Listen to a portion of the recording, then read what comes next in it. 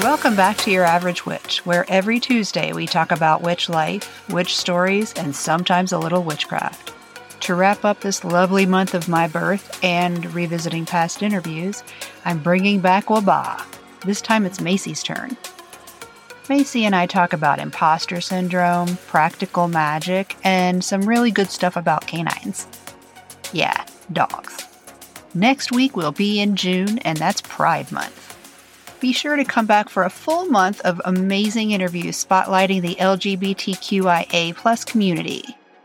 Now let's get to the stories. Welcome, Macy. I'm very glad to have you here. Super excited to talk to you. I'm excited to be here. I've been looking forward to it so much, so much now, over a few weeks, and I'm ready. I'm ready for us to just chat, man. Me too, and thank you for coming. Of course. So please introduce yourself. Let the people know who you are, what you do. Hit those socials if you want to. Okay. See, this is where we start seeing my lack of ability of being able to talk about myself. This is going to be a good time. I am Macy from the 50% of the Witch Bitch Amateur Hour. I do that show along with my cousin / essential sister at this point, Charlie. And we're a couple of witches, and we just started a podcast about our journey, and we bring topics every week, just kind of what we're feeling or what we're looking into, and we talk about them. And those topics do get discussed in and out of a whole bunch of streams of other bullshit that we cover along the way as we grasp to stay on topic. That's what we're there for. The bullshit. I'm so glad. Thank goodness, honestly.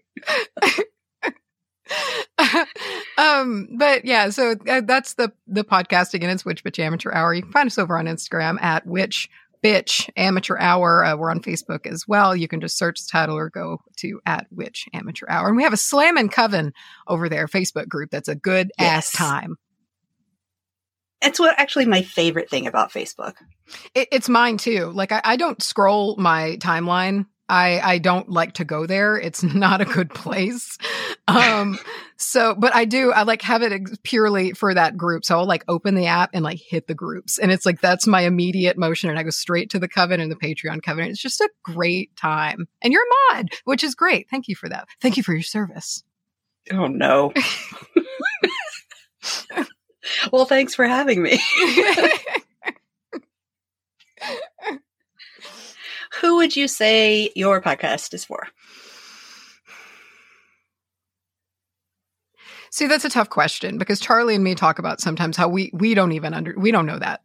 We don't know why people listen to us. But if I had to guess, I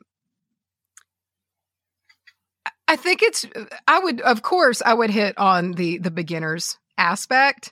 But at the same time, I mean, maybe not like total beginners because we've like made several mistakes along the way, but just people who are perhaps interested but intimidated, I guess is what I would say.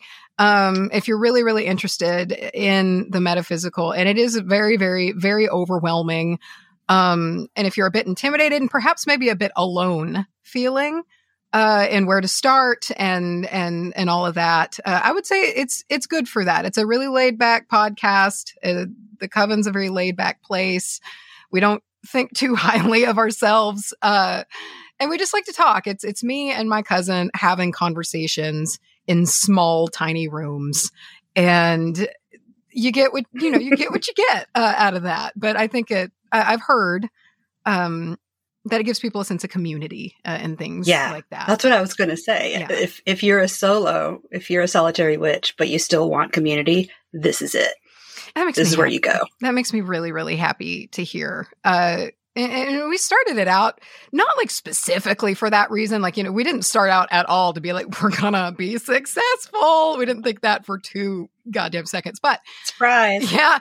And, but we did start it just to see who else was out there, like just to kind of speak out into the void and see if there's others out there who were like us and we're trying to find their way and things like that. And it's just amazing that involved to it just being this place that's connected a lot of people. How did you get the money? Since I started this like 10 minutes ago, I know I had a bunch of the stuff already because I do YouTube and other random things, but it didn't seem like you guys did that. How did you get funding for this? We started as cheap as you physically, humanly possibly could.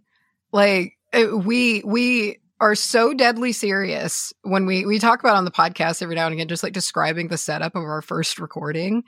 And it is as bare bones almost as you can get. Like we basically, I had a computer at the time, like a MacBook. It was a 2013 that I got with a scholarship from high school. And nice. I still had... Congratulations. Oh, thank you. It served me well. And we bought a couple of those little blue snowball mics. They're like $50 each. And it could not handle my voice. And I blew it out immediately. But we got a couple of those. And that's pretty much it. Like, I mean, that was like a purchase. And, we of course got like, we didn't even have mic arms yet. Like we just literally bought a couple of snowballs and used a free recording software. And then just had to pay out a little bit of money for hosting and stuff like that. But I mean, we started very, very, very bare bones. So, I mean, it's like, that's one thing I do like to talk about is that it is absolutely possible to be that completely just brand new to it. And it's still pan out. I will say that having heard other people recently who also start like that, you guys did a great job editing. Dude. I'm learning how hard that is. It is. It's not like video. No, because with audio editing, your mind just wants to fuck off so hard, or at least mine does.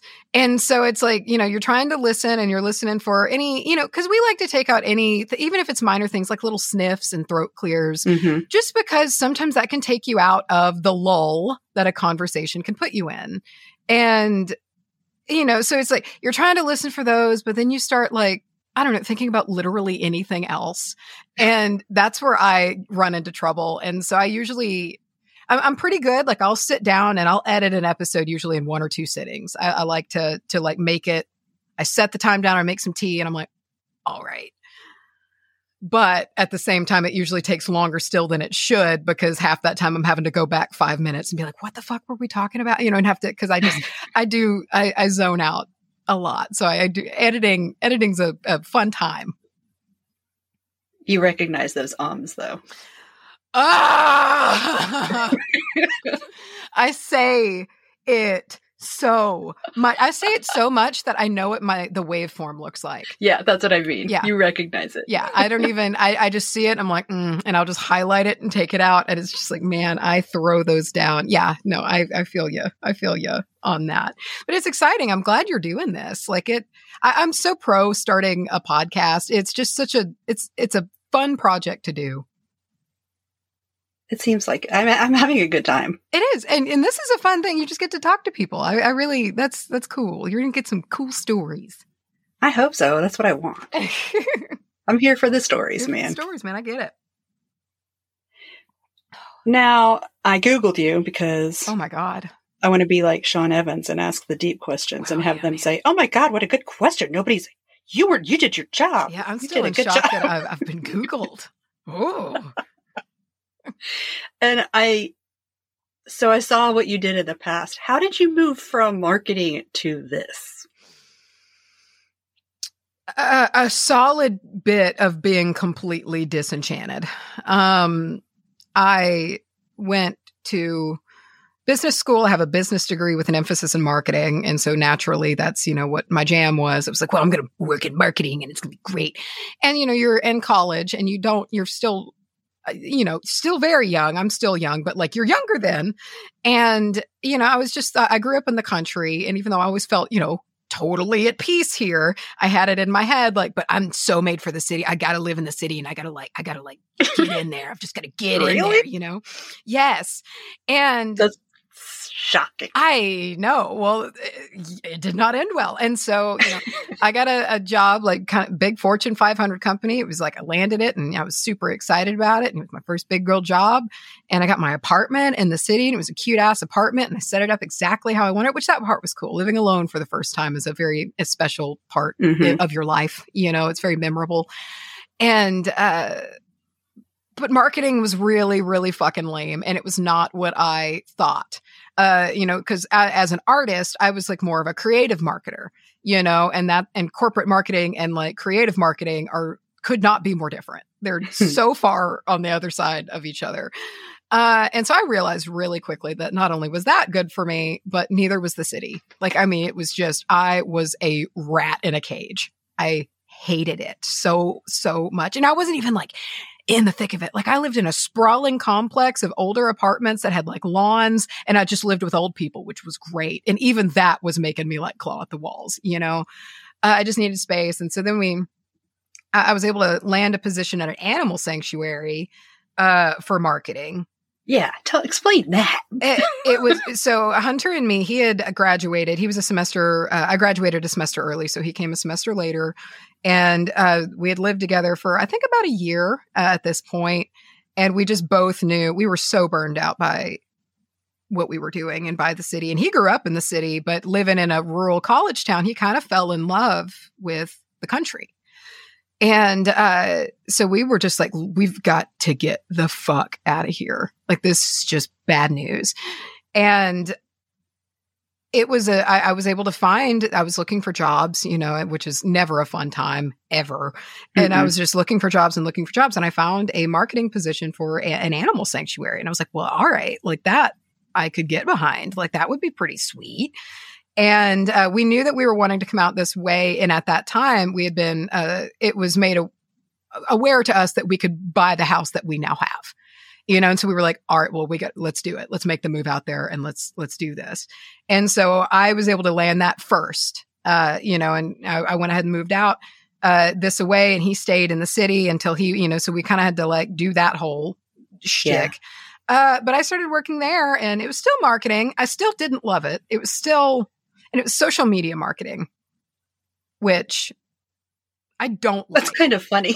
I'm bad at it. Like, I know what I'm supposed to do. I know how it works. Like, I get it, but I hate, I'm like I'm a Luddite, man. That's why I laugh. Oh, dude. And so I did pretty well, you know, and like and my job was like fundraising and whatnot and all of that. And I'm a good writer. So I wrote, you know, kind of like what all was going on in fundraising and whatnot. But the animals were cool. That was cool. You know, I got to work around exotic animals very, very, very closely. And that was, I'll never forget that. Like, that was cool. These animals are just absolutely unbelievable.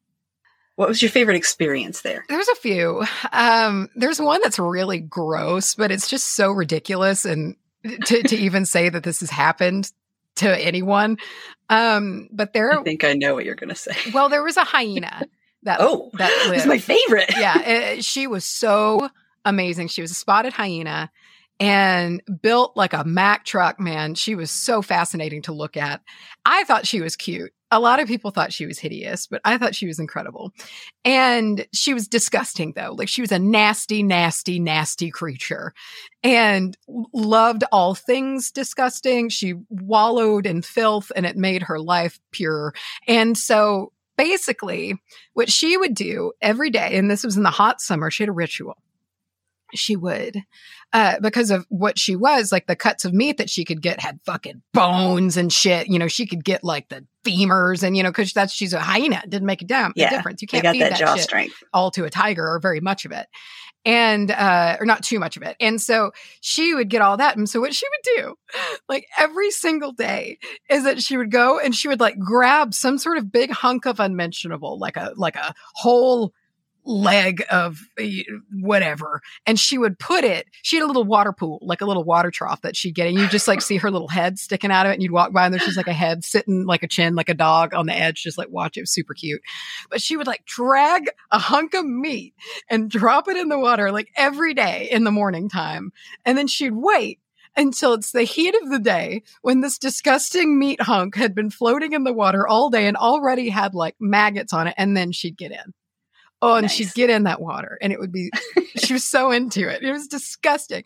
And so I was over there and I was, one of my parts of my job was to take pictures of them, like take pictures of all the animals and whatnot. And so I made rounds several times a day, just talking to everybody and I knew all their names and, and I was like kind of talking to her and she never did this, but in one such lightning fast motion, she stood up and just shook all of her water off. And I got completely covered in it, like completely covered in nasty death hyena water. And I had no clothes. There was just, it was a moment of like, there was nothing to do about it. There was nothing to be done about it. And I knew it in that moment and I couldn't even be mad about it because it was just the most absurd moment in time. And I just remember looking at her and just being like, God damn it. And that was all I could think, but I love it now. The memory makes me happy.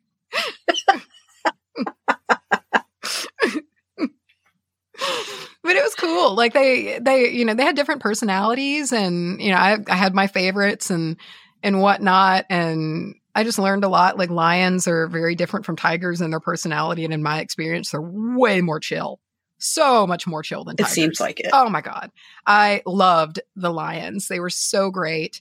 The tigers were just they were shifty.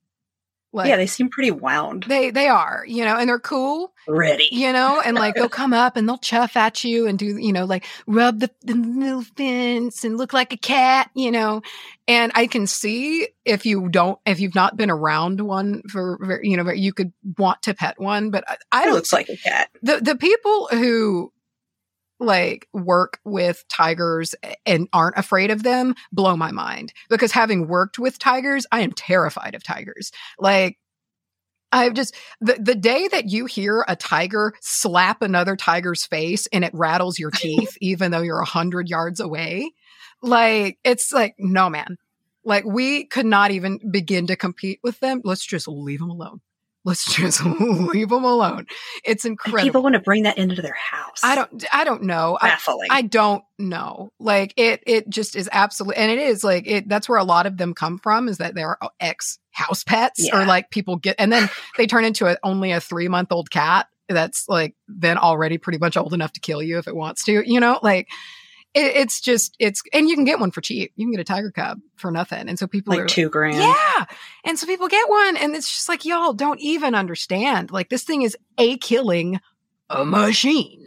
That's what it does. And I just, it's crazy, but they're cool animals, but they will beat you to death if they want to. What was your favorite thing that wasn't a cat? Was it the hyena? Well, there was a wolf. There was a timber wolf, and wolves are just my favorite. I love wolves. I always have, and he was so huge. He was massive. He was so big and super gentle. Just the most gentle thing. And I had one of my, I don't know if it was a very spiritual experience, but like spiritual in the way of almost like heightened fear. Yeah. But there was a day that he got out and he was friendly, friendly to people. I mean, unless he was also like probably every bit of 100. Unless you act like prey. Yeah. And he was probably 130, 40 pounds of leggy timber wolf. He was huge and he got out one day. And we just had to go try to get him back. And there was a moment and it is etched in my memory so clearly. I was standing out in the woods because I have this thing and it's very not good for me instinct that when animals are in trouble, I'll just like run into danger. And then I always realize where I've put myself in the thick of it. And I'm Yep. like, this was a bad idea. And the Yep. same thing happened to where I wasn't even obligated to. It wasn't my job. I was a marketer. I ran out into the woods to try to find him. And so like fast forward to I'm standing alone in the woods. And as a small person, as a small person that this wolf outweighed. And I just had this moment of like, oh, I've done better here. Like but at the same time though, I was really, really connected to this animal and I like set out a call. And I've done this a couple times and I can't like do it all the time, but I did it when Jorah was missing and I knew he wasn't there. I like pushed out this big call, this energy, and I knew he was around. Like I knew that I needed to be there. And lo and behold, not long later, he comes out and I was able to, he stayed like 50 yards away. And then I was so fucking scared the whole time. I was able to walk and he followed me about 50 yards away, but stayed even until I got all the way back to his enclosure and was able to like get him back in. So it's like, I knew I was supposed to go out there, but that whole time my rational brain was screaming like, leave this to the keepers, just go inside. You have an office, you have a lock on the door, like, please go. And I didn't. And so that was just a really like spiritual experience that happened right at around like the first Witchy Bazaar. Like that was kind of when everything was happening the awakening, if you will. Yeah, I was going to say that. Yeah. And so it was very intense. I remember going to the wolf rescue in Divide in Colorado. Mm. And it was like for Ken's birthday and going up there, you're thinking, oh, we're going to go in with some wolves because we bought the bonus package. Okay. And you see the pictures. They're like big dogs. And then when you get there, they're freaking enormous. It's humbling. I was like, you could die here. Absolutely. 100%. But I wouldn't let myself think about it because I'm not trying to give out the death vibes when I'm with the wolf shoving his tongue down my throat. Yeah. Because apparently that's how they say, hey, I couldn't breathe, but I didn't want to offend him by pushing it off me. Exactly. Yeah. No, they're incredible to look at, and they don't look out of their eyes the same way that dogs do.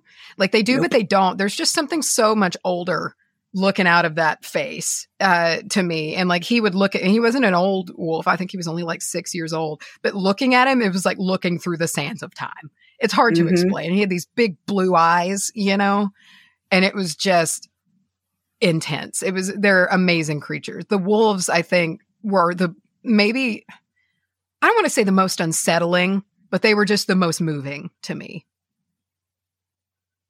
I just love canids as a whole. I do too. And that's my thing. Like I'm a dog person to the core. Yeah. And so getting to be around the origin dog and it's huge. I'm down for it. I'm here for it. It's awesome. Okay. I have to breathe now. So back to witchcraft. So we're sort of winding back around. What are some of the biggest challenges you've gotten from locals or family, not counting Charlie and Hunter? Sure.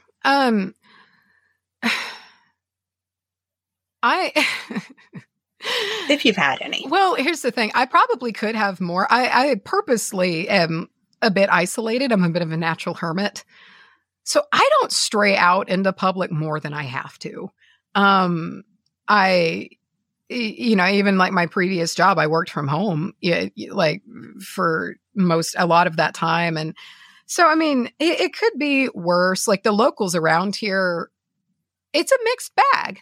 You have some that don't really care, and you have some that will be scared, but I just don't engage in many of them in interactions. So it's tough to say. Like, it is weird, like there are people that I, perhaps if I run into one that I went to high school with and tell them what I'm doing now, most of them would be like, sweet, dude, that sounds good, because I was running with that crowd from an early age, But I don't know. I just kind of stay out of their way and they stay out of my way. And just having grown up in an environment that I did not prescribe to. I've just learned to do that for a very long time. And I'm just kind of maintaining doing that. But family wise, we're very fortunate. I mean, at least, like my like mother's side, highly, highly fortunate. I mean, they're all super into it. They listen to the podcast. Like, that's so cool. They are so into what we do. And we're beyond lucky, and we're an artsy family, they're very musical or creative in some way. And this kind of weird shit, is not too terribly strange. But it is nice to know that they're out there and they're supporting us. And we're many of our original listeners, just a hair before you.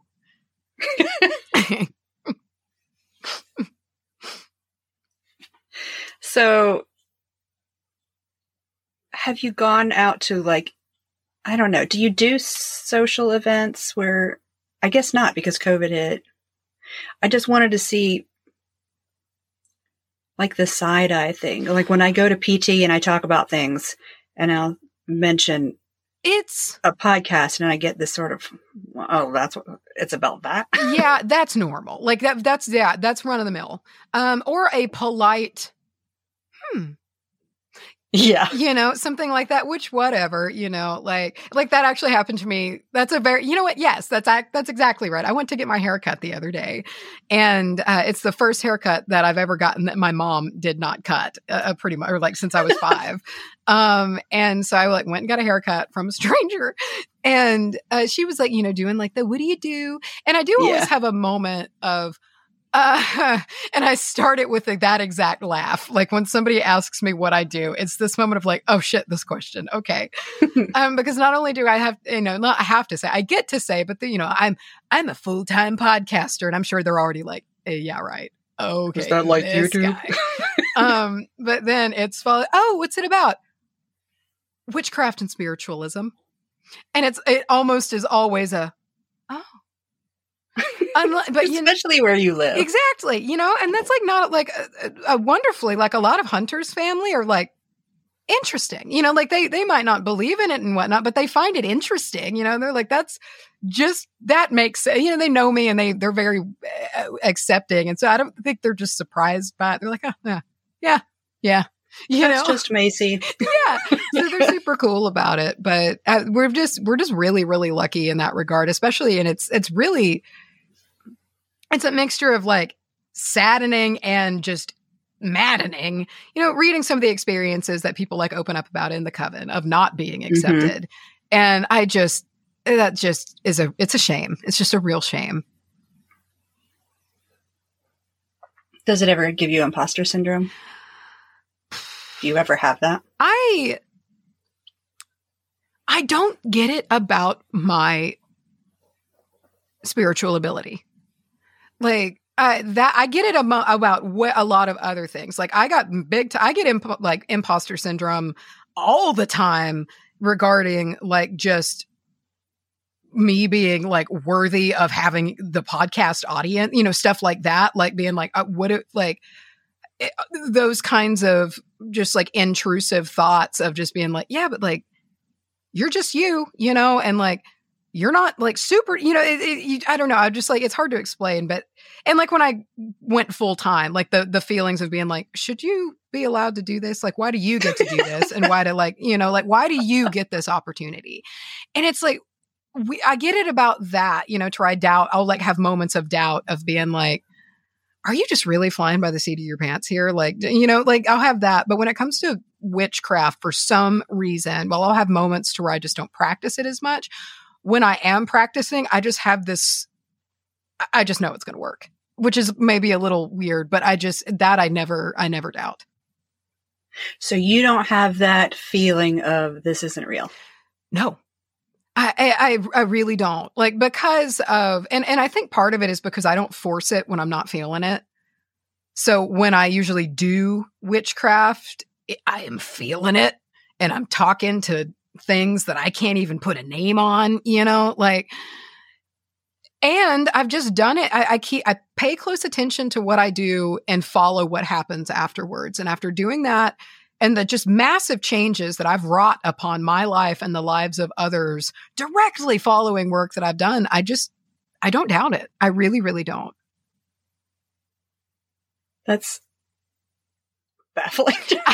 And part of me wonders if it makes me delusional, but like, who cares if it works? Yeah, I don't know. I think it's because it's the first place that I truly felt at home at, like in my own skin, doing the work that I do here. Especially once I kind of like nestled in to this land and it took me in and I took it in and we kind of had this like soul merge. I get a lot of power from this place. And I think that's part of it, is just the things that I've experienced here. I do believe, because they're so intense. You feel like your skin's going to come off, and it's just, I don't believe my own brain has the ability to just conjure that up as a placebo. I don't. I've finally started to get some of that. Good. Like when I came home from work the other day, I opened the gate and stepped over the threshold, and I was like, oh, I'm home. Yeah. Yeah. Good. I've wondered about that before, because you are now in Arizona from Colorado, and that's just such a different terrain and a different. And I'm from Virginia. Man, yeah. So you've had to get to know in a lot of different environments, and at least for me, different. They're different, they're handled differently, and yeah, the spirits here and there are different. And so you're having to kind of let them know you and you know them. And I do feel like that's got to be an interesting process that takes some time.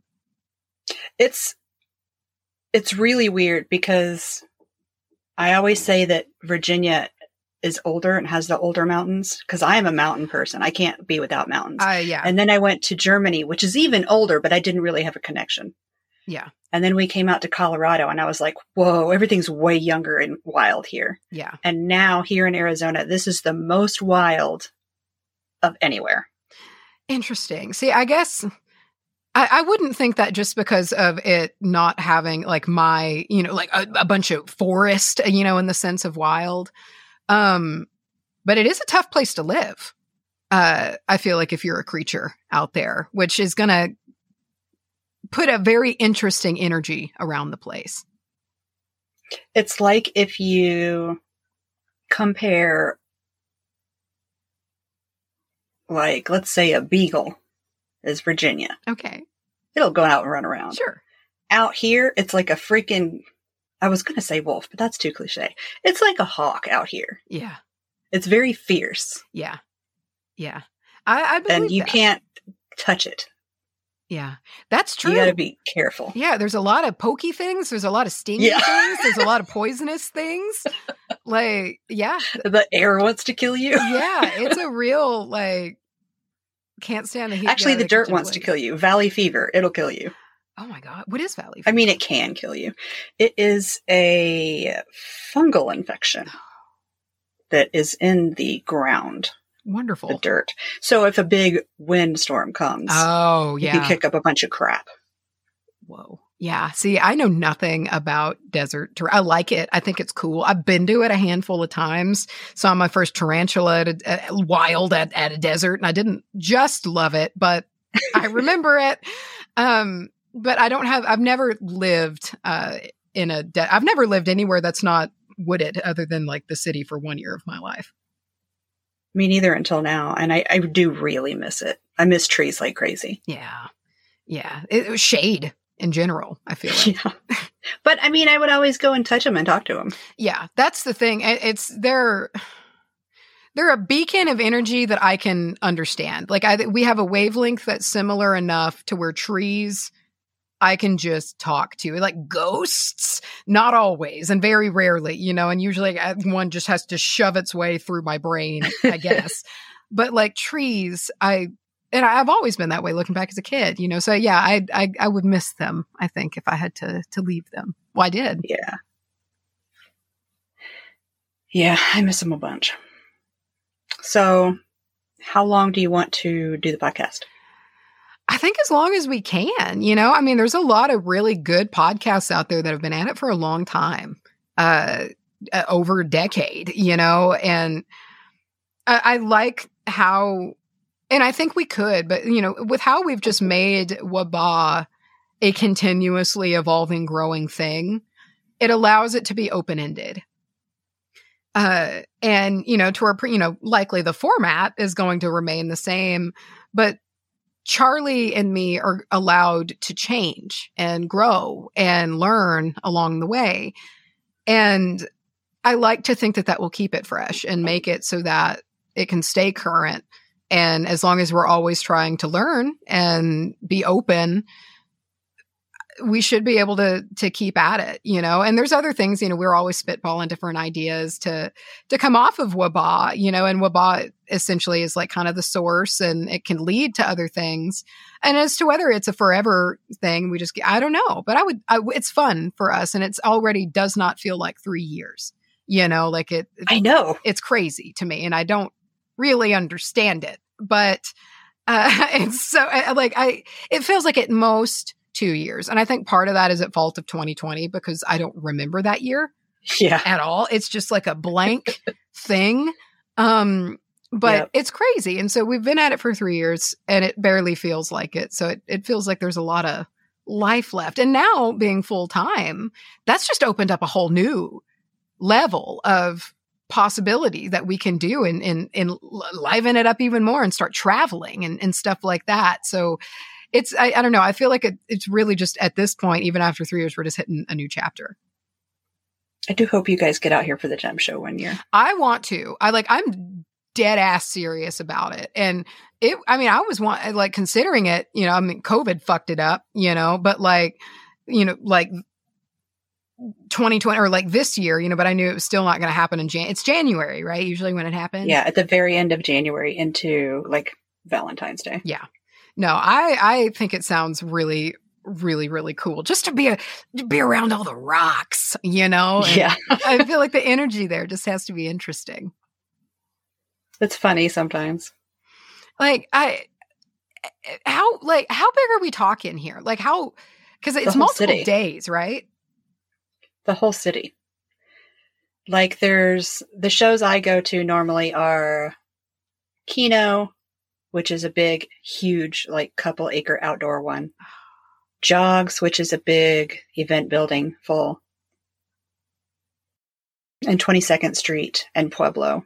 And those are sort of near each other, but they're great big warehouses. And Pueblo is like a collection of hotels. And there are way more than that. Those are just the ones I usually go to. This year, we also went to the Miners Show, which is out in a sports park, and they took over. And it was really small this year, but it was still in a giant parking lot. Mm-hmm. And that's where all the slab is and the rough and the actual people who go out there and get it. Cool. Yeah, more raw material. And that's just a little bit. I don't go to all the shows. I just go to a couple of them. That's cool. I would love to do that and just to see what that's like, and just out of my own curiosity too, because I know there's a lot of careers that are attending that, and I bet the mixing of people is interesting. All around a whole bunch of just vibing ass crystals. And I want to go just take part in that and see it. And actually I don't even go to the raw crystal stuff. Most of what I go to is cut already. So that's a whole nother huge area that I haven't even been to. Yeah. Yeah. Oh, but the cut stuff is so pretty. There are some amazing gem cutter. Oh, I will have to link you because they are amazing. They're amazing. That when we, I'm so lowbrow when it comes to gemstones. I could not know any less. And so before Hunter and me got engaged, we did go look. I'm neurotic enough to where I was look, I at least just want to look at some and give you an idea of what we're talking about here because just cause. And so we went and looked at some rings and I actually found the one that I now have. I just like that one. And I was look, that one. I like that one. That's the one. But I was looking at these, they were just like solitaire rings, like diamond solid, and they were so expensive. They were like $20,000. I was like, why? Why are these rings $20,000? It's just a round diamond. I don't get it. And like, I was asking the woman, and she was kind of like, yeah. I mean, it's a solitaire, but it's, do you want to look at it? And I was like, what do you mean? I'm looking at it. She was like, no, let's look at it. And so she took it out and she like put it in like a, the thing with like the microscope, but not a microscope. Yeah. And then I got it, I was like, oh my gosh, this thing is covered in like 30 million cuts. That's crazy, but at the same time, I was like, it's still a boring diamond. It's a single diamond, and that was my thing. I was like, what? Mine costs beyond a fraction of that, but at least it looks cool, visually interesting. Yeah. It looks like somebody put some a round diamond. Who cares? Yeah. Boring. There's design it, but I do get it. Like, I guess if you're in it for the artistry of the gemstone, that makes sense. But I was more caring about almost the setting, When I was saying gem cutters, I mean, they actually carve things into them. Oh. Like, picture that diamond, but there's like visual interest. That's badass. That's amazing. It so is. Oh, I feel like you just have to be so precise. Like, I can't imagine. I don't have that level of nerve. Ooh. Yeah, no. I can't. I don't want another thing of stress in my life. Yeah, that's why Ken's the one cutting the runestones and not me. Yeah, I'm tense enough. I don't need to clench any harder all the time.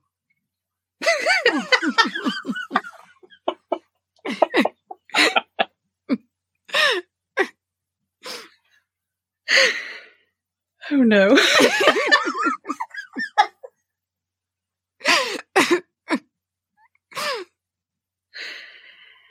What do you most desire for your practice?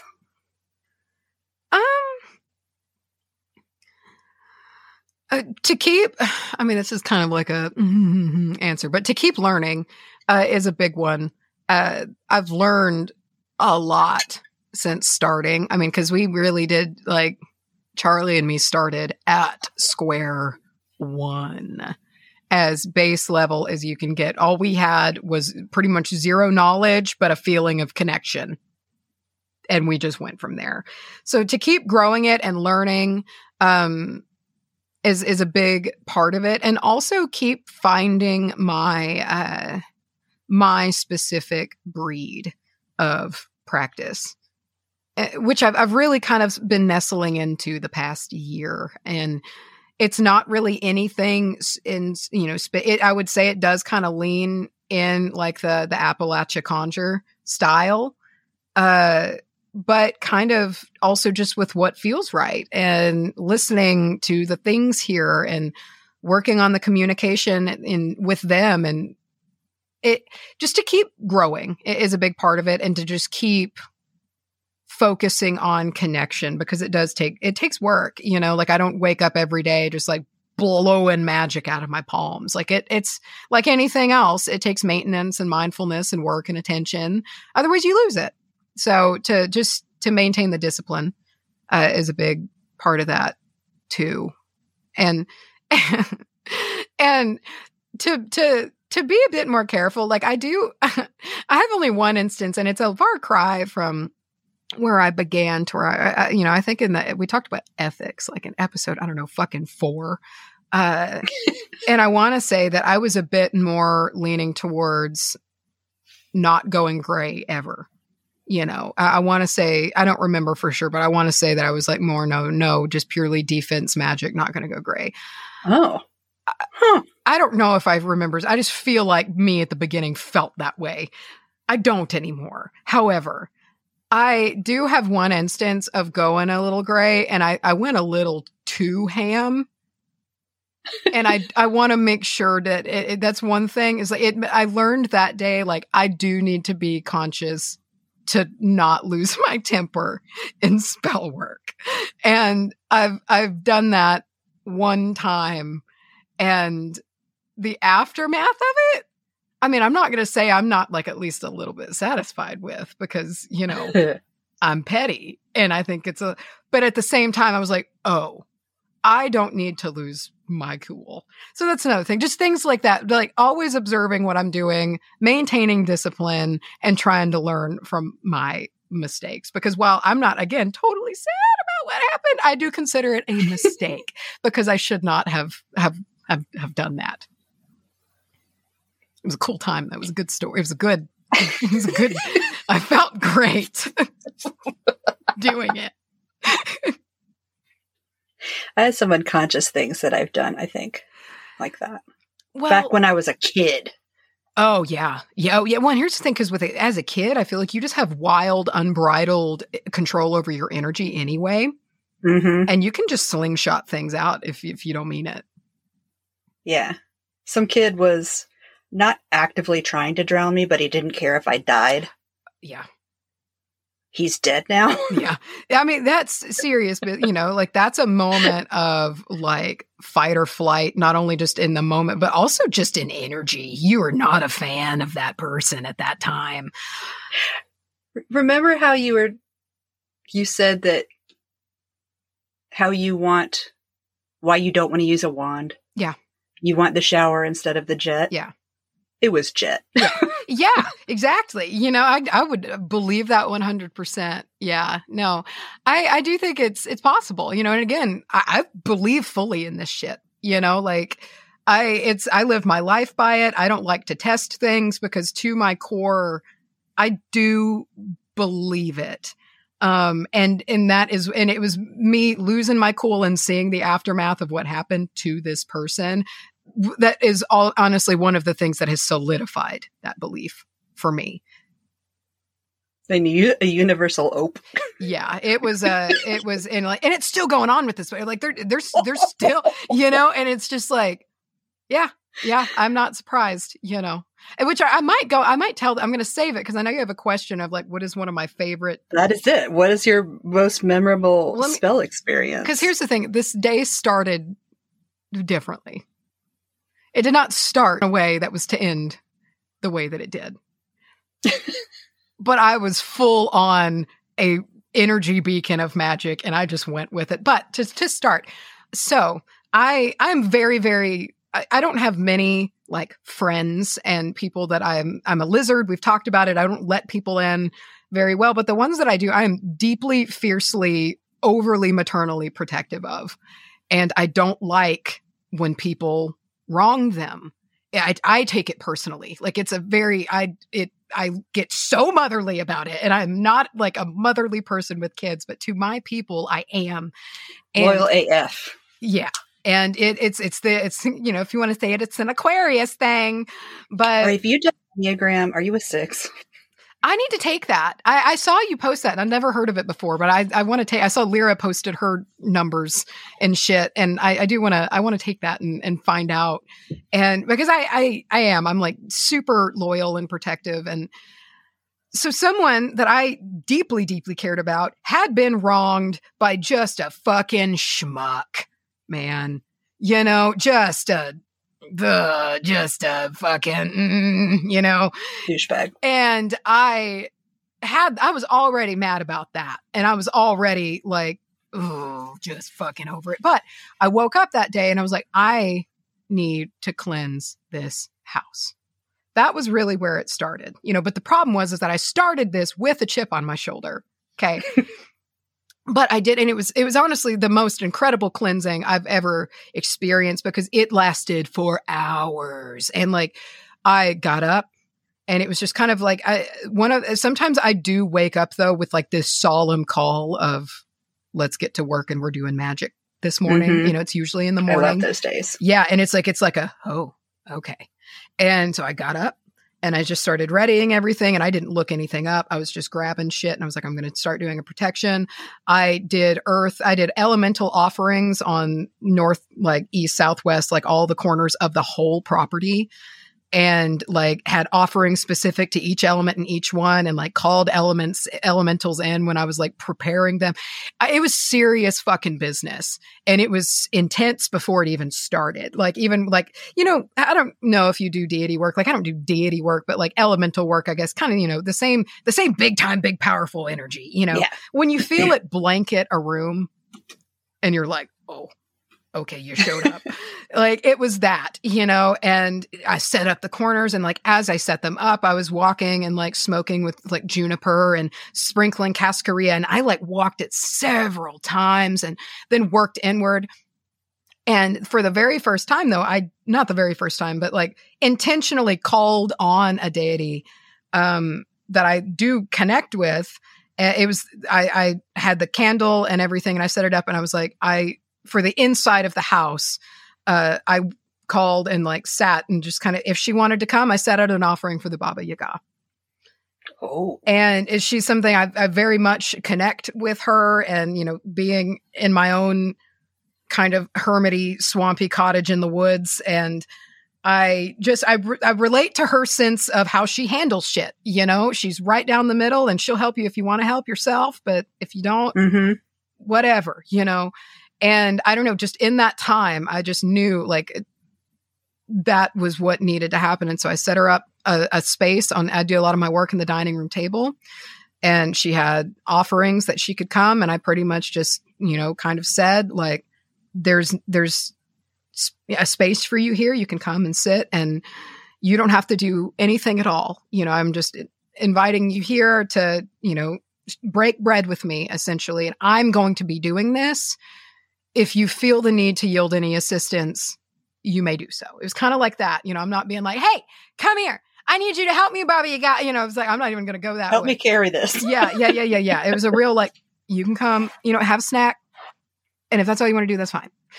But that was not all that she wanted to do, because she showed up, and it was like, I remember being like, almost like you got to like grip a wall, And so I put honestly, it was the Baba Yaga candle from Prairie Fire Herbal, which those candles are so fucking intense. Every candle every spell, anything I've done, ritual that I've done using one of those candles is just to 11. And I used the Baba Yaga, and I put it in the very center, the heart of the house. And I started cleansing all the way out, like in an outward spiral, all the way out. And then this is when, and part of me wonders, if like the Baba Yaga, her energy showed up and is what made me, she was like my hype man. Like, she's what made things go this way, because she thinks that this is what needed to happen. Like, she read my innermost desire and was like, you know what? Oh. This dude is an absolute just worm of a person. Let's do something about it. Like, I don't like to put the words in her mouth, but it felt like that. It was like I was cleansing the house, but at the same time, this just scrappy energy, like after she showed up, was like, but you want to teach that fucker a lesson. It was just so weird. And I went with it. Oh, I went with it, and I went with it hard. And I wound up like, you know what? Yes. And so while I'm essentially outwardly binding this person with words I don't remember, but I just remember speaking and not stopping in unbroken speech for like an hour of just a bind. And a lot of it was just repeating the same thing over and over again. And like, I wound up getting like the piece of paper. I wrote the name. I wrapped it so tight 1,000,000 times in twine, and then sealed that in wax the whole time, just being like, say it. And not like, I wish you harm or nothing like that, but like well, that's not what binding is. Yeah, it was just like I've had enough of you. It was what it was. It was a big long thing of enough. I've had enough. And so then, and I was just going by pure instinct at this point. So I bound this thing up. And then I grabbed the little bundled up wax name, and I just set out of my house, and I started walking. So the way that my house is laid out is that it's set down in a valley, and there's a very steep upward driveway. And so it's like you're in a bowl, and it sometimes feels like even at the top of the driveway, standing on the road, the sky curves over you like a wave. You're kind of down in a hole, but across the road is just this scorching pasture land with cows in it.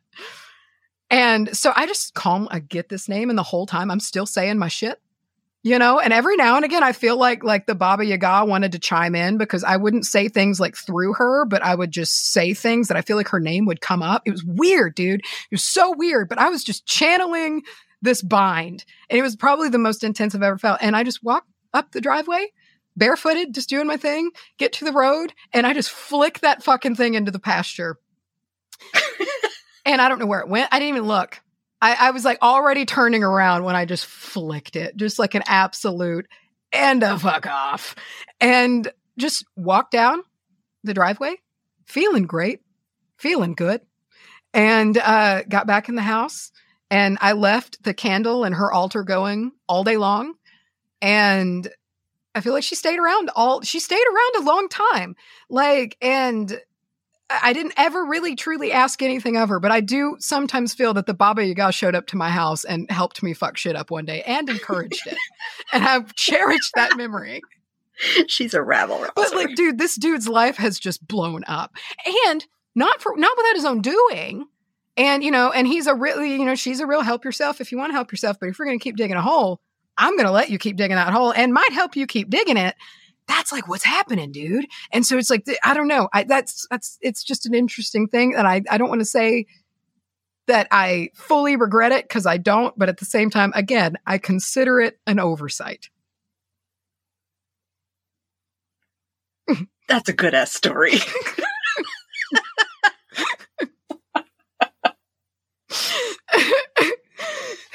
So that was one of my most favorite days of witchcraft, because even the cleansing part was the most incredible cleansing I've ever had. It was just, I think that was the day I've felt the most powerful in my entire life. And I did shit with it.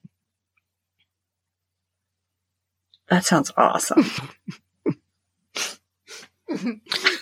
So yeah, I was excited to tell that. That was like I read that question and I was like, all right, fine, I'll do it. I'll share that one. I'm glad I asked.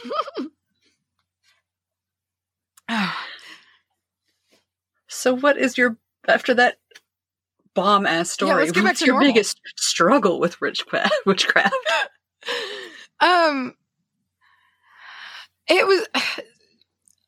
It's an improving thing now, but I am naturally I'm very pragmatic by like nature and sense and spirit. I am so woo. Like, I mean, even as like a 4-year-old, there's like Polaroids of me running around in these woods in a fucking fairy costume as a hobby, like that's just what I was into.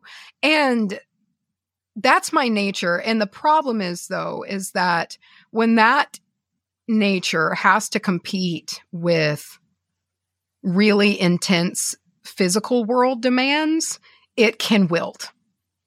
And I'm full-time now, but like my previous job, while I enjoyed it, like I really did, like it tested and took every scrap of my rational mind to do it. It was a hard job. It was a demanding job. And it was a job that I had a lot of say in and like consequence in that same vein, And so the longer I was there, the harder and harder and harder it was to reconnect to the metaphysical. Like, and that's my biggest difficulty with witchcraft, is that when I am having to have feet in both worlds, because I think I'm also naturally pretty pragmatic, I will start to slip away kind of into that side. And so while I can feel very, very connected and I believe in the connection, I have to work pretty regularly at it to keep it open. Otherwise, I'll start slipping into what needs to be done, like the very normal, practical business side of life, because I also have that kind of brain. I relate to that. It's a weird mix, it's a weird balance. Right now, I'm just like trying not to die of heat stroke. So yeah, hey, I don't have very much magic to do. Good enough, honestly, like, which I do wonder, like in the evening time, I bet like the earth has to probably feel pretty buzzy after soaking up so much solar energy in a day. Because I have this idiotic schedule where I have to get up at 3:30 in the morning, I can't go out by the time it's cool, which is probably around 10 or 11. In bed. I've been asleep for 3 hours. Yeah, you gotta go to bed. Oh, wow. Yeah, so you're pretty much just like only awake for the most part for the scorching heat. Yeah. Yeah, get off at 10, and that's when it's like 103. Awesome. Sweet. Damn. It's the best. Yeah. But when it's not this 3 months of hell, everything's great here. Yeah. It's just this 3 months where everything sucks. Yeah, well, unfortunately, like as the climate is worsening, like summer is something I love very much. And summer here Me too. is great. But now summer, because of other places in like, I get worried now. There's a sense of when like June shows up that I'm like, here we go. Like, what's going to happen this year? Like, how many acres are going to burn this year? And how, like, it's kind of turned into a real, almost like a solemn at the same time of like, all right, let's see where this one takes us. It's kind of scary. Yeah. On that super positive note, what makes you angry about the witch community?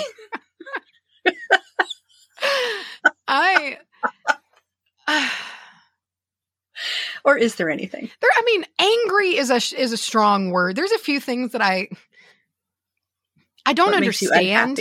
And it's not about the witchcraft community in particular. It's just about, again, I'm a Luddite and I'm also a recluse by nature and maybe an alien / lizard. So relating to people is not always something that I'm just I can relate to people's emotions because I can feel them, but people's actions confuse me. And I just like some of the, like why, and you might be able to help me with this, but like, why do people get on witch talk if it just pisses them off? Why do you do it? But I hear that all the time. That's why I deleted TikTok. That's okay. Because I was getting mad. So I was like, well, but I'm also almost 50. TikTok is aimed at people who are younger, who don't know that they can just not comment. Well, and I guess that's the thing. I grew up without the internet. I was without the internet at this point, maybe not in a couple of years, but at this point, I didn't have internet longer than I did. Was that kind of great? No. Really? I have, very, very small memories of not having like internet. Like we had pretty stable internet when I was about 10, but like we still had dial up before then, but, sometimes I was like 26 when we got AOL. Oh. And I remember the sound of it dialing up. Oh, yeah. Like my niece, she'll continue the conversation when she could just say, okay, and walk away. That's what gets me the most is, and again, and this is not like completely like just witchcraft community specific, but every community, because I think internet culture has just made people love to fight each other. Yep. And that bothers me a lot because I do see it a lot in the witchcraft community to where it escalates immediately, like it's like, there's not even, it's just people just come out swinging, and that really, it irritates the hell out of me. It really, really does, and like, luckily most of the time, for instance, like in the Coven, there's some really interesting educational conversations that can go on over there that don't devolve into chaos. Mm-hmm. Doesn't always happen, but a lot of the times that's how it goes, but every now and again, it's just like, and it's like something's in the water because it's like everyone wants to fight some days, and and I don't know if it's like astrologically connected sometimes, but like every now and again, and it's like not even just in like the Coven or whatever, but if it's like I'm on Reddit or anywhere, there will just be periods of time to where no matter where I look, people are fighting. And I'm really sensitive to that. Like, I don't like it when people argue. I feel like of all the like empath emotions, anger is probably the worst for me. Even if it's not my own, if I'm just around people who are irritated, it's completely just, and I can like feel that through words, and so if it's just like, everywhere I'm looking, people are just fighting each other for no real actual reason other than because they're behind their keyboards and can. Like, just be fucking nice. And I see that in the witchcraft community all the time. Just snarky, petty bullshit when it's like, what? We are so limited on the amount of seconds that we get in this life. You don't get many, and you don't know when they're going to run out. Like, is this really, truly how you want to spend them? I don't get it. Well, on TikTok, at least, I think it's because they haven't been without the internet. That's all they know. And they're young and don't realize, hey, I don't have to respond. And I guess that's at least for TikTok. I think that's why. I don't know about everything else. To be fair, like when I was like a teenager, like 16 through like 19-year-old, I had a pretty big streak of that. Like I'm right and I'm going to tell you why I'm right and I'm not going to stop until you think I'm right. You do kind of, hopefully, not everybody, but you can grow out of that a little bit. But I will say that, yeah, I had a streak of that too when I was a teenager, like big time. It took me like 40 years. And I still do it sometimes because I can get riled. I have my triggers. Yeah. Well, yeah. Like, I don't know. It's just, if online communication, is it online? The internet's a place that, I've never felt super at home at anyway. And it's like one of those things. It's like, as soon as people start fighting, even if it's something honestly that I like care about, I'm disengaging. I'm out. Like it's something about it just really shoots my anxiety through the roof. Cause I don't like people fighting in person. And for some reason, people fighting online feels the same to me, because it is. And I know that there are two people that don't, and it's worse, to be honest, because these are two people that don't even know each other who are fighting just for the fuck of it. And there's nothing holding them back from being as nasty as they can. Exactly. Be. And so it's there's just not like, that social agreement where you don't say those things in person. Right. And I don't know. I'm super sensitive to it. And I almost shut down. Like I'll just like put the phone away and just disengage for a while, because I get reminded how people act every now and again on the internet. But I would say that's the biggest thing. I just wish people would be nice. And more often than not in person, they are, you know, like, and just remember that we're all striving for the same thing here, like at the end of the day. And that I think is really important, and remembering that. And we got to stick together as it is, like there's not that many of us. And comparatively, or if they are, a lot of them are alone and don't realize that there's a community. So if this community could just fucking get along, that would be really great for us, because, that's how things should work, and in unity. But I don't know. It's luckily most of the time. And I don't know. I don't join other Facebook groups. There's a lot of people say that like Facebook groups are just toxic as fuck. Yeah.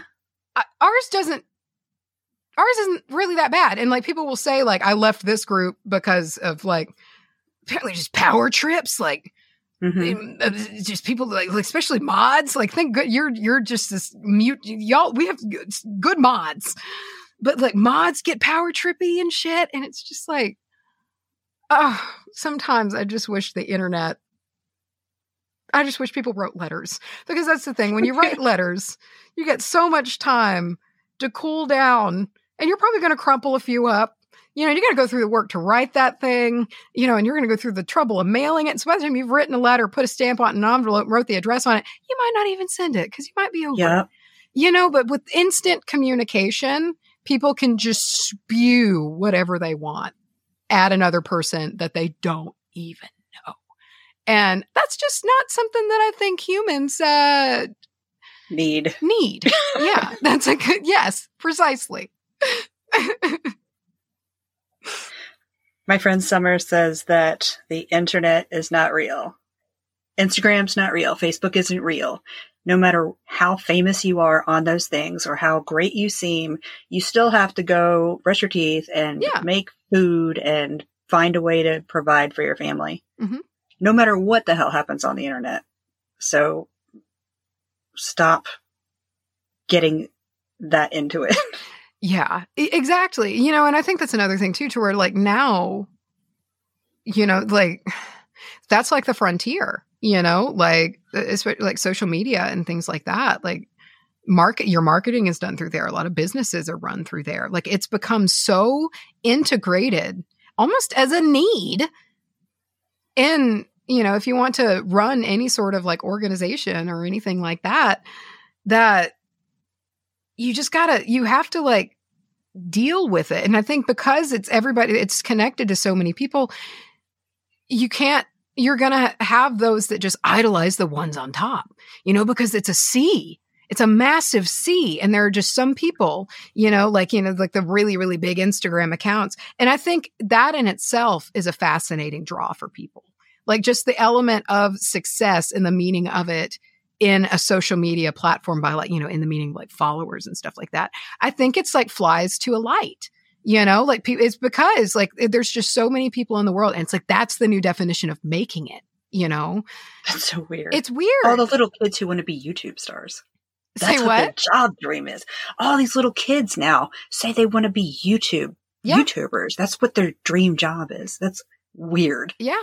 And it's like possible. And that's like one. I know. That's weirder. Crazy. Like but that said, the problem is that I do think that it just really, if you're not careful, it will dive you into a world that is not real. Like you said, it's just completely fictional. And that's a dangerous place to be. That's a dangerous place to be if you struggle from any sort of imposter syndrome as it is. I feel like, it's, especially like, for instance, like in the witchcraft community, if you just like follow a whole bunch of accounts of people to where every picture they post is just this incredible, like ritual costume with like the lines and shit on their nose. And they are in like this beautiful landscape and everything they do is like top notch. You're probably going to say what? Aesthetic to death. Yeah. You're going to probably feel a bit inadequate, because if that's your reality, that is what being a witch is, things like that. And I just think it's very important to step away and find out for yourself too, and listen to things for yourself. And just remember at the end of the day that you have a mind of your own, and remember that there's places that exist outside of that. And that's not everything. And I think if that became a bit more normal, just people stepping away, I just think that a lot of the anger would ease. It's just, they're so tense.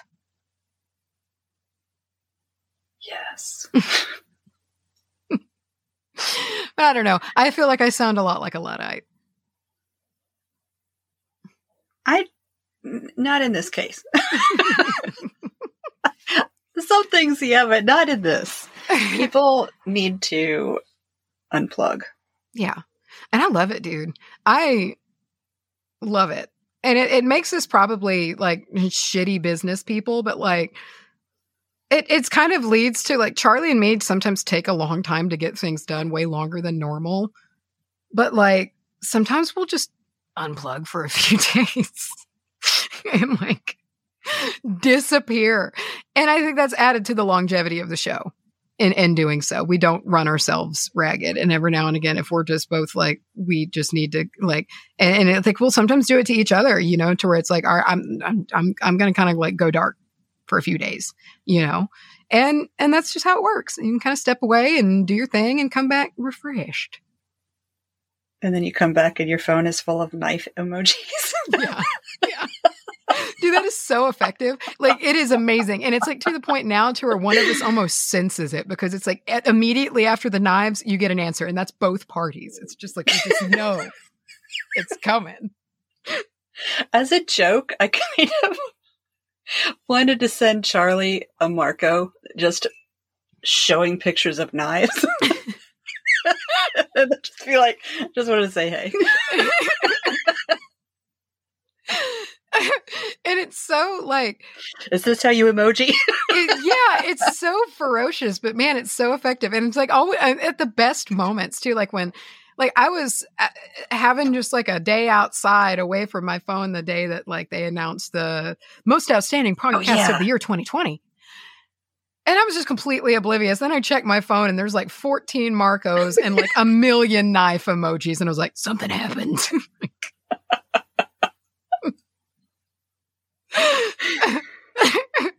It just makes me laugh every time I think of the knife emoji, which comes up surprisingly often, which I don't know what that is. Yeah. I mean, in my personal brain story. It's just so, and it's such an intense knife too. It's like the Mike Myers, like the Halloween knife. It's very intense, and it says everything you need without saying it.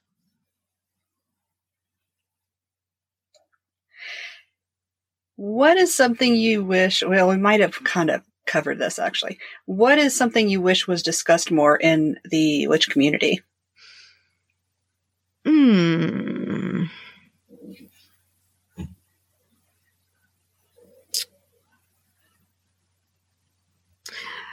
That's a tough question. Because there's a lot of things discussed in the witch community. I just wish they were discussed nicer. Differently. Yeah. Or I guess just discussed in general, in like the civil way. But that's kind of tricky. I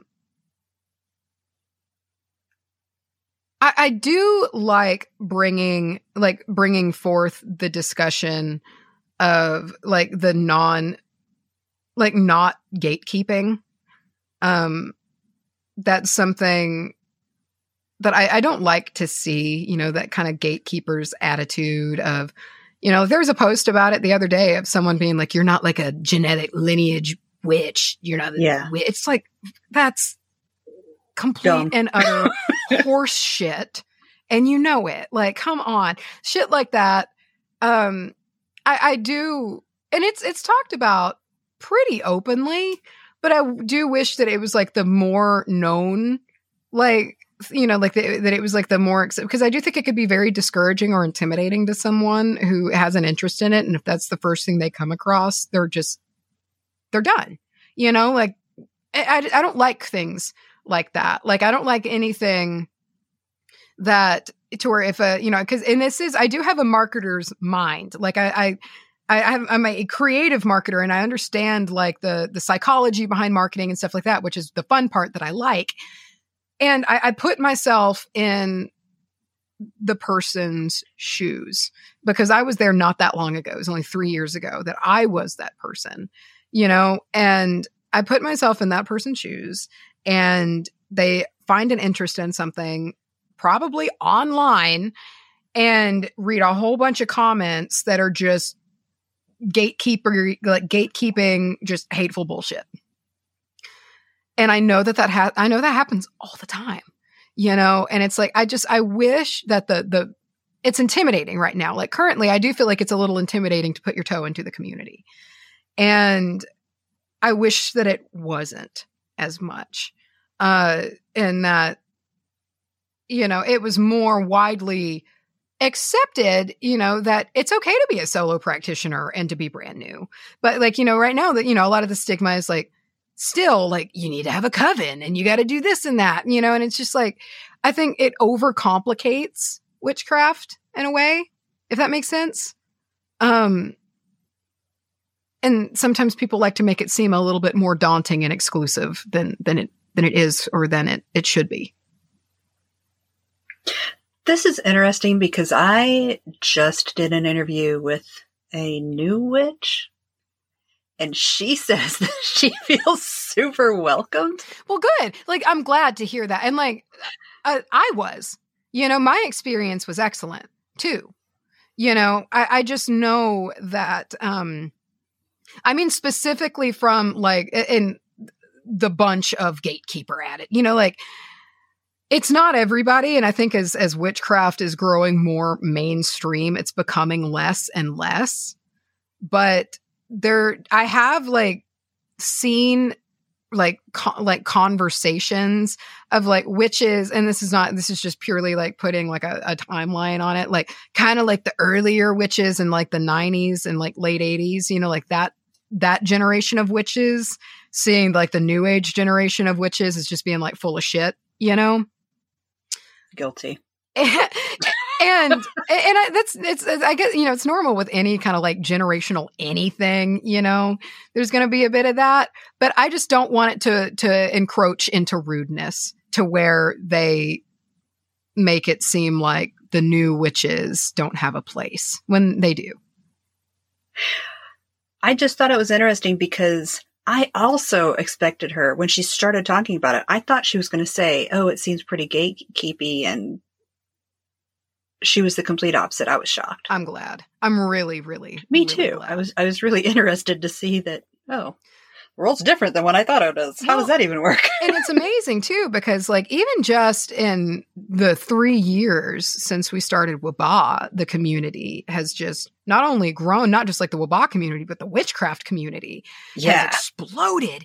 And I like to think that that's a big part of it, you know, is that that's going to become less and less as more people are trying to find their place in the thick of it. And it is, I mean, the growth is just absolutely incredible. I'm loving it. I am too. I really am. Like I'm happy to see it. Because it's just a good, nice, peaceful state of mind. You know, if nothing else, like, and I think the world needs more of that. You know, for like a way to just kind of like archetype it, like kind of going back to the goddess type energy. You know what I mean? Like just kind of everybody just getting along and peaceful and just trying to feel each other and just be a part of each other and the community. I'm very happy to see it. And I think that, you know, these are just isolating times in general, like not even just due to COVID, like just as, you know, it gets harder to make a living and harder to do this and that. And, you know, things like that. It's just sometimes you can just find yourself isolated and feeling like you're the only one out there, and any community. And especially when you can wrap any sort of spiritual connection in there, I just think is going to help so many people just feel better about where they are and who they are. Who would you say are the 3 most influential people to you and your craft? One of them is my grandma, the one that I bought the house from. This was her house, and she's not like a labeled witch, you know, but like she is, to her bones. Mm-hmm. But me and her are a lot alike in a lot of ways, and she allowed this property down here in this house to become what it is. She breathed life into this house, and you know, it's hard to explain until you're here, but the world's most impeccable, creative homemaker lived in this house for 20 years and just made it very interesting. You know, she's a writer, she's a poet, she's a painter, she's a sewist, she is a like master genealogist, knows everything about fucking aromatherapy. She was a soap maker. Oh, she's that one. She just did everything, you know, like, and so there was always just this creative, very thoughtful energy. And, you know, she just respected this place. She respected the house. And, you know, therefore this house has it's just a place that you come and feel that this place has been cherished and respected, and the trees know it and the woods know it. And it's just, there's this sense of welcoming here. And just the way that she's constantly evolving. And, you know, I'm a natural homemaker too. I'm a homebody. I like to work in tandem with my house as an entity. And I feel like she did the same thing. And I learned a lot, just kind of, I didn't learn it directly, but I'm realizing now in my living here how similar we are and how I can just sense her imprint on this house still. And I respect the hell out of that. Like, that's cool. Let me see. Charlie, of course. Like, I mean, truly, like. I was wondering if you guys were going to do that. Well, and it's just like, legitimately, like, we keep each other fresh because we are polar opposites in so many ways. And I think our strengths play really, really well off of each other. And we balance each other out. And that's also in witchcraft. And while we've not done actual spell work together very much, just hearing what she has to say about her work with spirit, you know, and things like that. It's just, it's a wonderful connection to another side of things that's not natural to me, but through her, I can feel it, you know, if that makes sense. Like we're very energetically connected, and I am where I am because of her and vice versa. You know, like our commitment to what we've done, I would not have grown and I wouldn't be calling up Baba Yaga if not for Charlie. You know, like that just would have never happened. It took us, each other, both of us. And, so definitely her. Let me see. Number 3. Will you find me lame if I say you? That would be weird, but not lame. Okay. Well, I didn't know if you'd be like, kiss ass. But seriously though, like if I was actually like an important person, I would, but who the hell am I? Well, but you amaze me all of the time because, and I think you're so fucking practical in the shit that you do with your spell work. And it's amazing. Like, and I don't always, and for so many reasons, dude, like you put out so much content for one. And I don't know how you do it. And I don't know where you find the time or the energy. And that's not witchcraft specific, but you're just always up to something, dude. And that's amazing. But I don't know, like I've learned a lot from you just through This is going to make me cry. What the hell? Well, just in talking, you know, just like our little random Instagram conversations, you know, like I can just ask you shit and I know you're going to have an answer to it. Like you fucking always do. And just little things I do, I know because I've kind of picked them up from you. Like the way that I make my egg powder is exactly the way that you make yours. You know, little things like that. Like I put the extra herbs in it and shit, and it's exactly the same. And just kind of taking that attitude of if you have this, use it, you know, and that's turned into a big part of my practice. And I've just kind of seen you operate in that way of using what you have and trying to become more self-sufficient. And I don't know, it's just, it's a big part of it. It's very inspiring to me. My gosh, thank you. Plus, it's amazing that you literally might actually be our first listener that's not family. We can't pinpoint it actually, but like, we have our suspicions. And that's cool. Like, that, you know, that's just wild. That's nuts. Like, and I love that. Like, I love that our early crew is still around.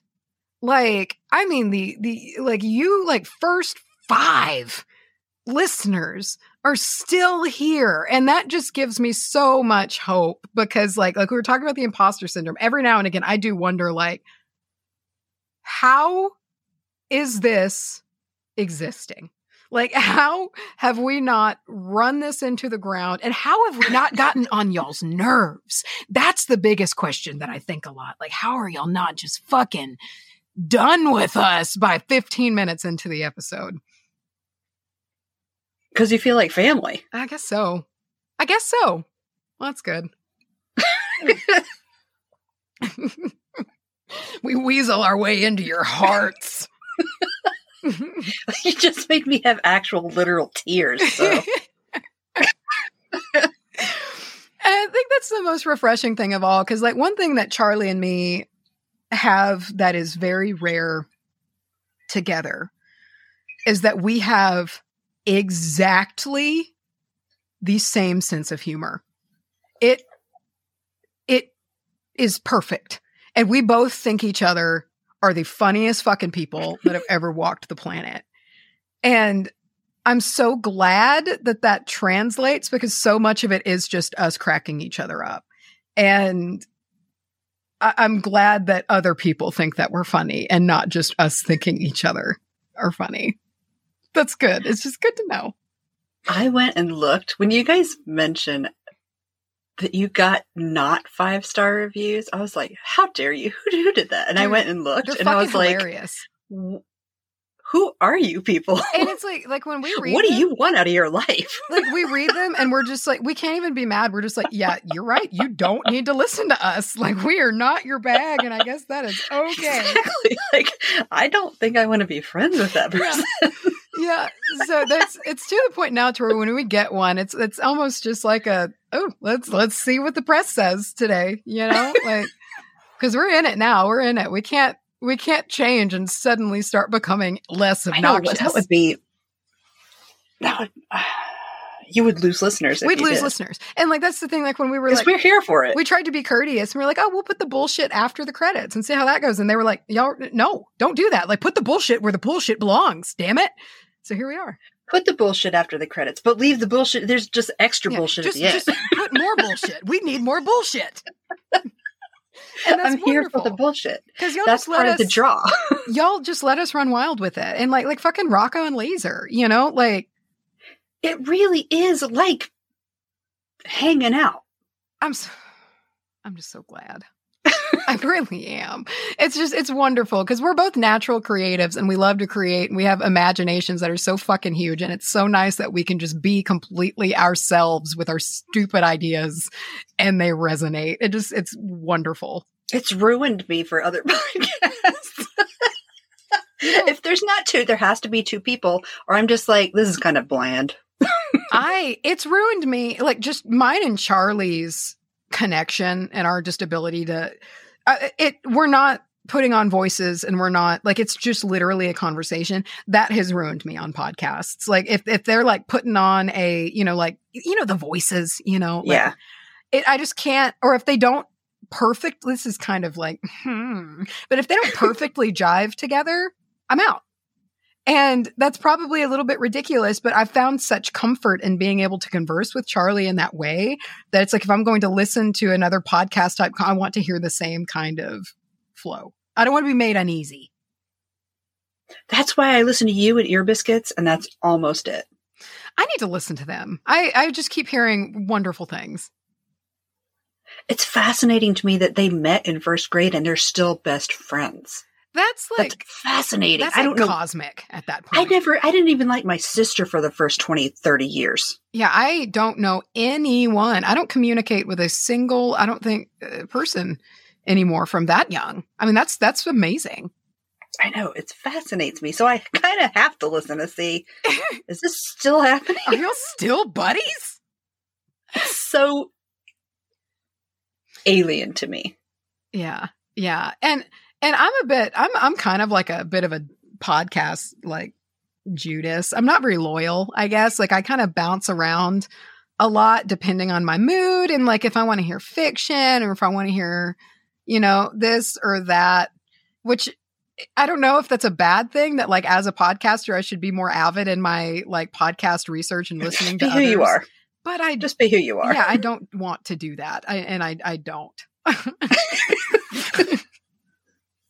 I just don't have it in me to do that. So I listen to my like handful of just like ones that I kind of cycle through and I'll leave them for a few months and I'll come back and I do that. That keeps me good. Keeps my podcast pantry full. Although, remember how you described what it was like to get back into reading fiction? Oh, yeah. I grew up listening to like radio serials on NPR. Oh, yeah. And then back to Rhett and Link again, I can't escape. But they came out with Ronstadt, which is a serial. It feels like that. It's so great. Yeah. I know exactly what you mean. I felt the same way when the first podcast, I'm going to be very cliche right now. The first podcast I ever listened to was Serial.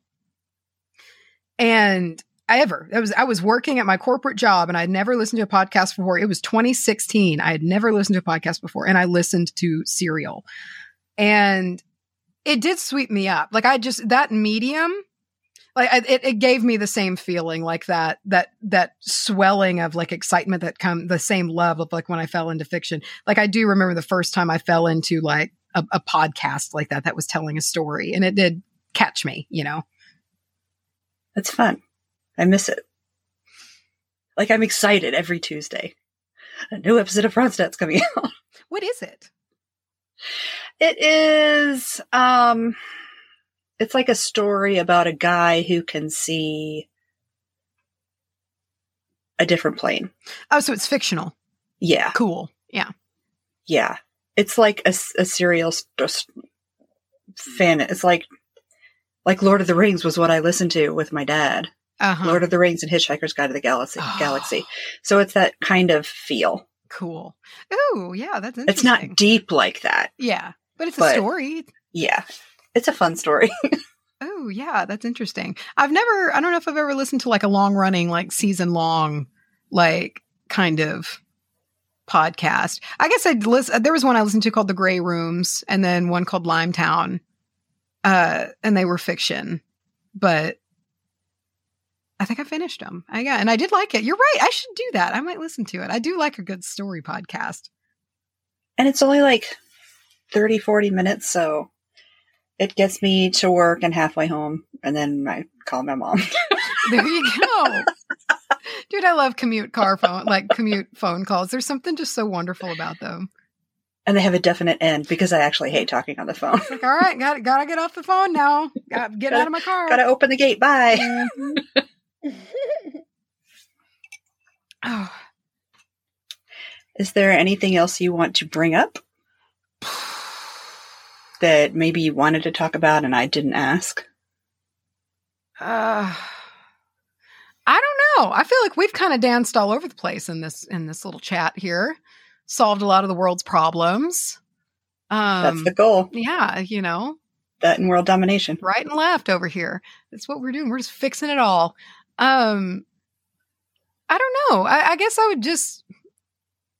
don't have anything, I guess, else like to talk about, but I don't know. Just everybody, let's just all be nice. How's that? Let's just all be nice to each other. Those are my like Mr. Rogers-esque closing statement. Let's just be each other's neighbors. Let's be nice. Let's try that out. I do try to do that, actually. I believe that. Hey, believe that wholeheartedly. I don't worry about you. That's because I hide it well.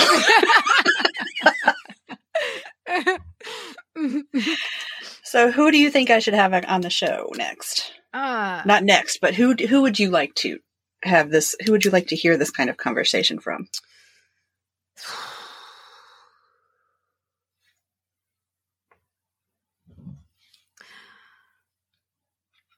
You can't say Charlie. She's already agreed to come on. I know. I think it would be pretty cool to hear a conversation between you and Jordan Moon. Oh yeah. I was thinking about asking her. I think that would be fascinating. She's a fascinating person to talk to anyway. I think that would be a really, really good conversation. Let me see. I'm trying to think if there's any beans that can come to mind. Oh, I don't know if you've ever been connected to Rowan from Season of the Witch or not. Mm-hmm. But he's great. We actually did an interview with him for his show, Season of the Witch.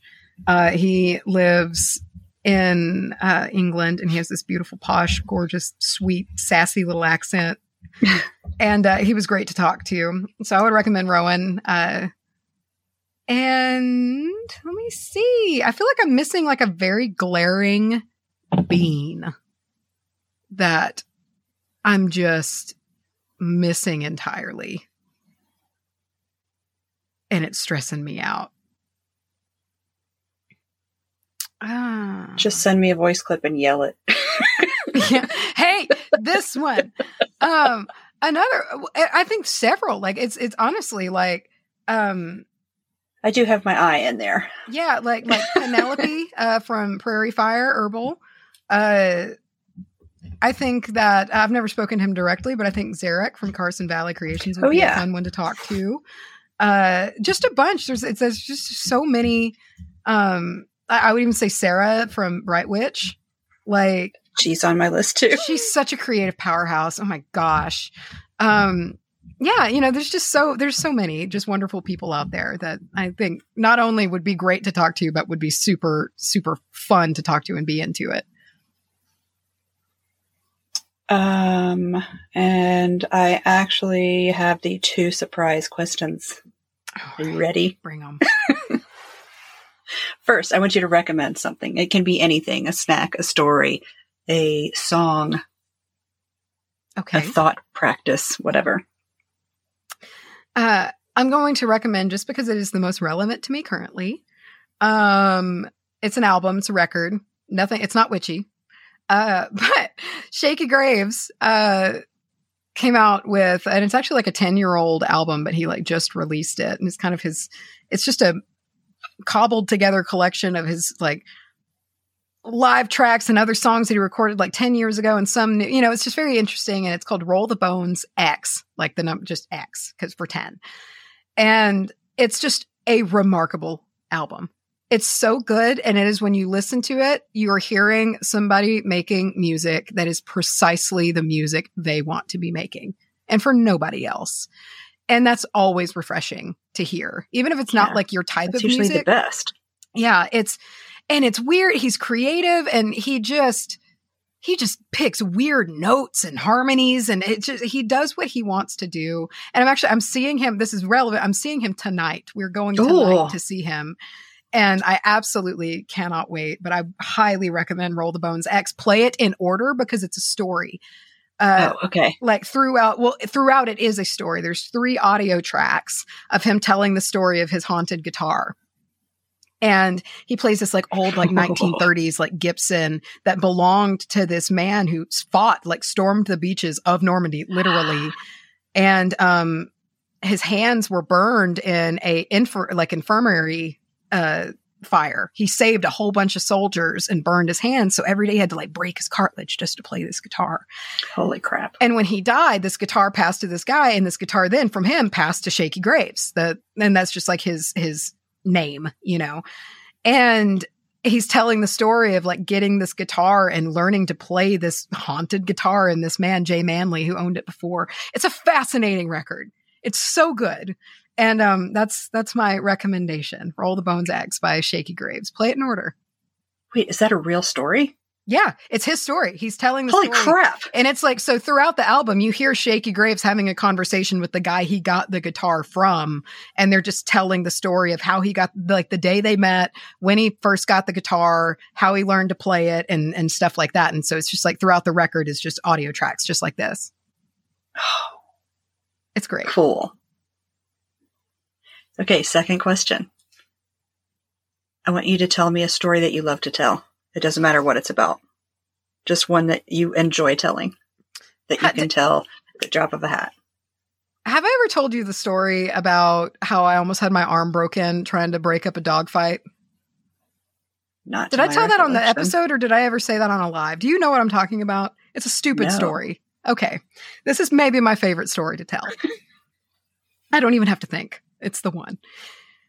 So when I was in college, I lived in a rent house in a semi-sketch neighborhood. I wouldn't say fully sketch, but semi-sketch neighborhood. And it was one of those neighborhoods to where it was a circle. And so we were on the inside of the circle, which meant that our backyard shared a fence with the neighbors like on the other side of the circle. Does that make sense? Yeah. So being a neighborhood of rent houses, it was a college town. There's just tons of turnover all of the time. So you never know who's going to like be your neighbor one month in like your backyard, shit like that. And so at the time I had Gizzy, my little red corgi, and Jorah. I had Jorah for about a year now. And he was with me. And we had a big backyard, kind of, and we lived in this house. Well, so we had these new neighbors show up, and they, in their backyard, put an actual, and I'm not like happy about it, like it's sad, but an actual fighter pit. And I mean, scarred up, everything. Like you could tell this was a fighting dog. And it was sharing a back fence with us. And I knew immediately that this was going to be a problem because like I let the dogs out and he was out and he was like trying to get through the fence. And he started digging like to get under the fence to get to my dogs. And I was like, Jesus fucking Christ. And so I like went and got some landscaping timbers and like tried to, and I like talked to the people and I was like, look, this is going to be a problem. Like, you've got to figure out what to do about this. And of course they didn't. And so I do want to say the story does not end bad, but it sounds like it's gonna, but then it turns into absolute stupidity. So my roommate had a little Yorkie named Zeus that also lived with us. And so all three dogs were out in the backyard one day. And I was just kind of like in my room, and my room looked out into the backyard, and I start hearing like dogs going at it. And I look out the window, and this dog has dug its head under the fence and has the little Yorkie by the chest. Not that, but like got by his like chest muscles, you know, and he won't let go. And he's like got his head. And Gizzy and Jorah are like biting this dog's head, you know, trying to get him to let Good go. for them. Well, so I at the time was like dating this guy. I dated him for like 2 months, you know, it's college. And he was, he was over that day. And so I see this start happening, and I just yell some sort of expletive noise to get everybody's attention that something was wrong. And so who was in the house at the time was me, the ex-boyfriend, and the co-owner of the dog, the boyfriend, not the girlfriend whose actual dog it was, but like he had the dog through extension, you know. Step parent. Sure. Yes. And thankfully the dog's mother was not at home. And so we don't really know what to do, but we all just start heading to the backyard outside to, you know, we just run to this dog. And so luckily ex-boyfriend, well, semi-luckily and unluckily, ex-boyfriend has the good foresight to grab a broom on the way out. Just an aluminum broom. And so we get out there and we really don't know what to do about this situation because the dog is in like kill mode and won't let go. And for some reason, the step parent, we'll call him the step parent. Okay. He lifts up the bottom of the fence. I think it was panic. Oh. And so that allows the dog to pull the little dog onto its side of the fence. And this is what I was talking about earlier, like in danger moments. I just scaled the chain link fence. And I went and I grabbed the dog's neck, the big one. I grabbed its neck and tried to just like chokehold it. Something, you know, it was bigger than I was, but it was just like, I wasn't even thinking. And that was the same thing in that moment with my arm around its neck. I was like, well, this was fucking stupid, you know? And so then as, you know, cause it was a stupid idea, boyfriend jumps the fence. And I like to think, you know, because I just, because of what happened afterwards, I paint this in my mind, even though I don't think this happened at all, but I like to think he like scaled the fence and he landed in like an action hero pose and, you know, and he rears back with all of his, he's got this broom, right? You know, he rears back with all of his might and goes to hit this dog just to shock it but he misses and he breaks the whole broom over my forearm, like snaps it over my forearm, doesn't hit the dog. And I just make some sort of like noise and fall over, like just from the shockwaves of what just happened. So it's pure fucking pandemonium at this point.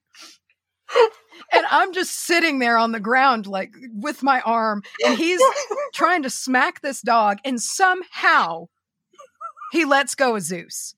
And so I grab Zeus with one fucking arm, but then the problem is I can't climb the fence because he deadened my arm. Mm-hmm. I couldn't climb the fence. And so I'm stuck with this dog, and I handed the dog to the step parent. And so then this boyfriend just comes, and it's like, it was just, the road to hell is paved with good intentions. And so he goes to push me over the fence, but he launches me over the fence, and I land again on said arm. And I'm so fucking pissed. So angry at this point. And so, I mean, the dust settles finally, and Zeus, we take him to the vet, you know, and he's incredibly okay. It's amazing. And so it's like the dog just happened to bite him right in the chest. You know where dogs have loose chest skin? Yeah. That's all it was.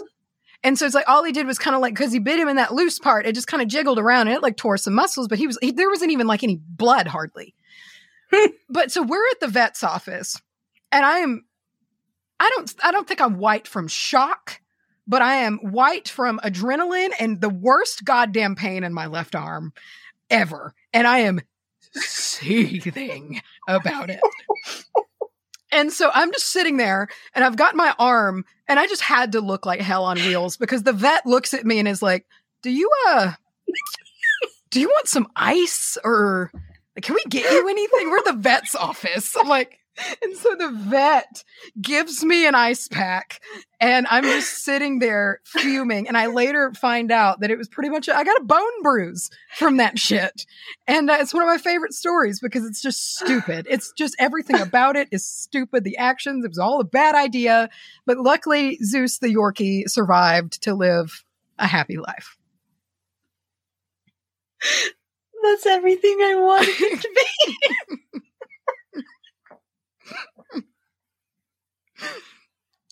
Oh no. Yeah. So that was my time in college. Oh man. Mm-hmm. Mm-hmm. So there's I hope you got some good stories out of the gig. Holy crap, that was perfection. And I love stupid things anyway. That's why one of my favorite shirts says Taco Tuesday and it's a picture of pizza.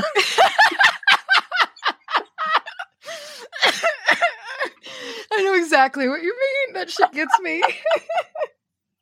It's like picking the really childish, stupid words and Mad Libs. It's just a good time. Oh, God. Exactly that. Well, this was a good time, dude. I feel like a wrung out dish rag. I had a good time. Good. Well, thank you so much for agreeing to talk to me and come on the show. You're welcome. And again, I guess if you listen to this and you're into it,